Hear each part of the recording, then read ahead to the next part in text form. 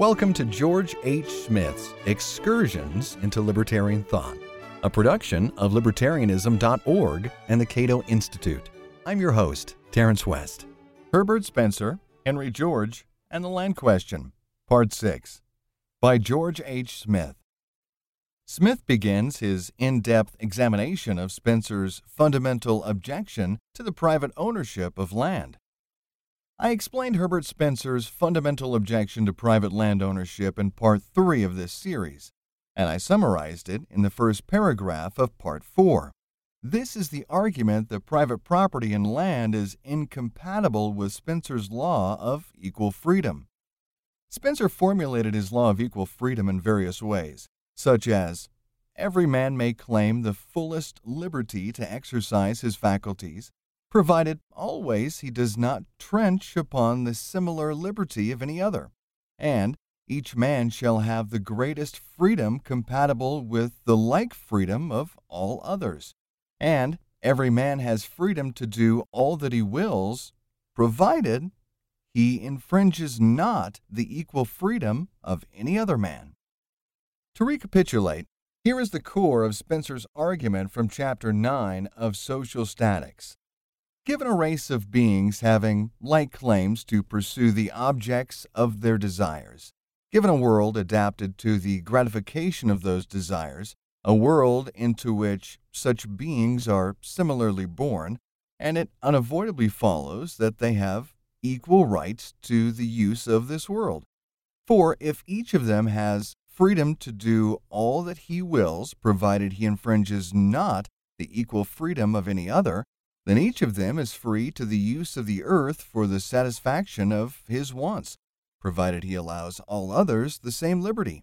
And conversely, it is manifest that no one, or part of them, may use the earth in such a way as to prevent the rest from similarly using it, seeing that to do this is to assume greater freedom than the rest, and consequently to break the law of equal freedom. Spencer concluded this argument by positing a world in which all land is privately owned. If this were to happen, as it theoretically could in a consistent system of private land ownership, then non-owners would have no right to stand, much less live, on any part of the earth. So they literally would be trespassers who could rightfully be evicted from the planet, or perhaps pushed into the sea.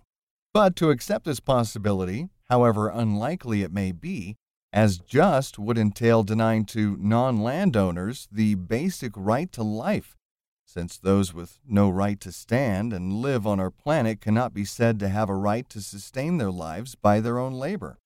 Those who do not own land could live only by the sufferance of landowners, a condition that clearly violates the law of equal freedom according to Spencer. Spencer was not the first to employ this argument. An earlier and very similar formulation may be found in a 1775 lecture on land reform presented to the Newcastle Philosophical Society and subsequently printed as a pamphlet by Thomas Spence, The Rights of Man. According to Spence, we have equal rights to land, as we have equal rights to life and liberty. To deny to some people this right is, in effect, denying them a right to live, for the right to deprive anything of the means of living supposes a right to deprive it of life. Thomas Spence, like Herbert Spencer, also maintained that the first landholders were usurpers and tyrants who passed their ill-gotten gains to later generations through inheritance and sales.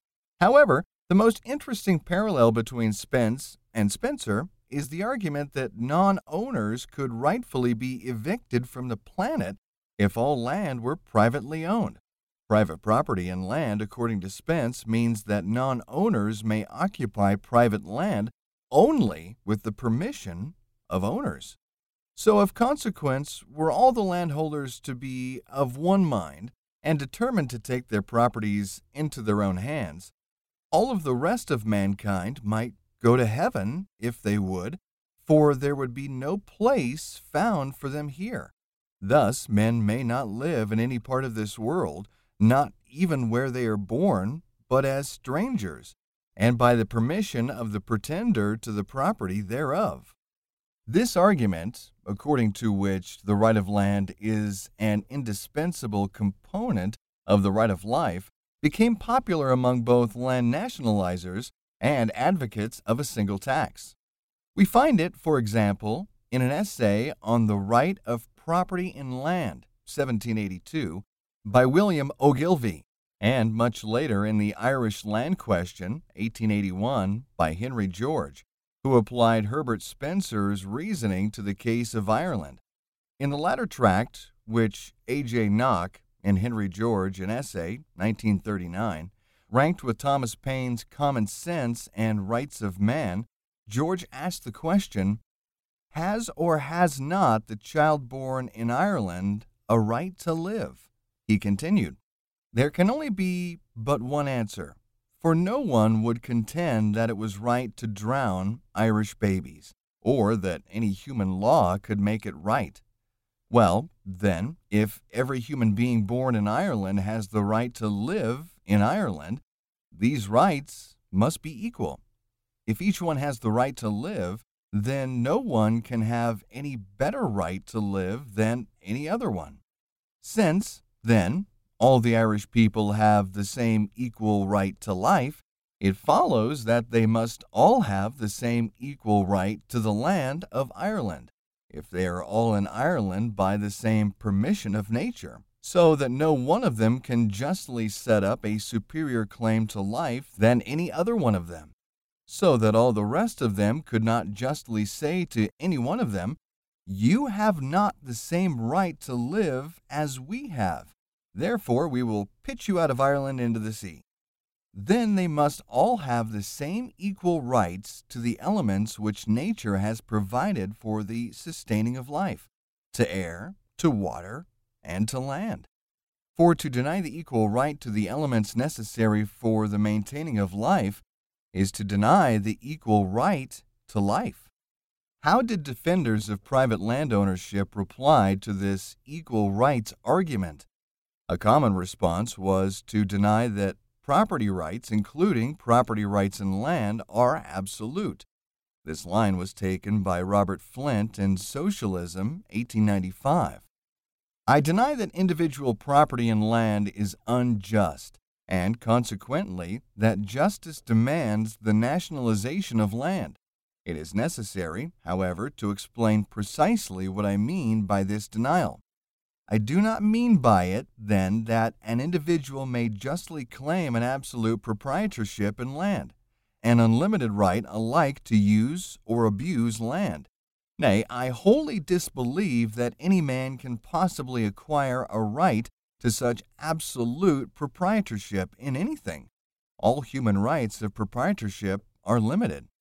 This approach could easily deal with the equal rights argument by stipulating that governments should limit and regulate land ownership so as to avoid the eviction scenario proposed by Spence and Spencer. Moreover, Flint's position could justify vast tracts of public land, as we have in the United States today, that would accommodate individuals who don't own any land. This is a viable response for those libertarians who, while defending private property and land, deny that property rights are absolute. In this case, we would simply look to the government to solve the equal rights problem, a solution that will leave most hardcore libertarians unsatisfied and, in all probability, greatly annoyed. A plausible solution, or partial solution, to Spencer's eviction scenario has been proposed by the libertarian philosopher Roderick Long. In Spencer, Hodgkins, and Land Rights, Long maintains that there are limits to how we may legitimately enforce our rights. For example, if you swallow my diamond ring, this doesn't give me the right to cut you open and retrieve the ring. Likewise, if someone is squatting on my land, this doesn't give me the right to doom the trespasser to death in the course of evicting him, as would occur in Spencer's extreme scenario. Long also discussed Thomas Hodgkin's critique of Spencer's position on land, which appeared in The Economist, February 1851, shortly after the publication of Social Statics. I discuss some aspects of Hodgkin's review in Part 5 of this essay. Although Long believes Hodgkins made some good points in his discussion of land, he also thinks that Hodgkins didn't quite appreciate the force of Spencer's arguments. I agree with Long to a point, but I also believe it is easy to underestimate the force of Hodgkins' basic objection. So let's now turn to what Hodgkins had to say. Hodgkins' critique of Spencer and The Economist, which is quite brief, should be supplemented by reading his more detailed treatment of land on the right of property in land in Chapter 4 of The Natural and Artificial Right of Property Contrasted, 1832. I shall consider the latter in the next installment of this series. The remainder of this essay will explain what Hodgkins said in his review of Social Statics. That Hodgkins intended to address Spencer's core argument is indicated by passages he quoted from Social Statics, including this one. Suppose the entire habitable globe to be so enclosed. It follows that if the landowners have valid right to its surface, all who are not landowners have no right at all to its surface. Hence, such can exist on the earth by sufferance only. Here's how Hodgkin responded to Spencer's point. The author obviously implies that the free use of the earth by each man is necessary to supply his wants, supposing apparently that no individual can live without using the earth to gain the means of sustenance. But fishermen obtain sustenance from the sea. And what use is possession of the land to seamen, locomotive carriage drivers, and wagoners? The right of individuals is not each to use the land according to the author's own doctrines, but each to use his own faculties. And if in the progress of society great numbers of persons can subsist without using the land to satisfy their wants, if experience has taught us that a much greater number of human beings can subsist and have their wants satisfied by the land becoming property than otherwise, if it be also a fact that more faculties are called into play, such as those of the men engaged in all the trades not connected with the land, then it follows, on the author's own principles, that the land should be appropriated in order to promote the exercise of faculties and engender the greatest happiness. It's important to understand what Hodgkins is doing here. He's arguing, in effect, that Spencer's law of equal freedom is not a moral primary, as we see in Spencer's attempt to justify it, and that if we examine Spencer's justification, we will find that it authorizes private land ownership. This is an interesting and insightful approach. Although Spencer called the law of equal freedom the first principle for a correct system of equity and claimed that it is in the nature of an axiomatic truth, he did not represent it as self-evident. On the contrary, Spencer attempted to justify it in derivation of a first principle, Chapter 4 of Social Statics. And it is essential to understand Spencer's derivation if we are to appreciate Thomas Hodgkin's critique, for Hodgkins focused not on the law of equal freedom per se, but on the moral justification for this first principle of justice. Hodgkins circumvented Spencer's law of equal freedom by going directly to its moral foundation. This has been Excursions into Libertarian Thought, a production of libertarianism.org and the Cato Institute. To learn more about libertarian philosophy and history, visit www.libertarianism.org. I'm Terrence West. Thanks for listening.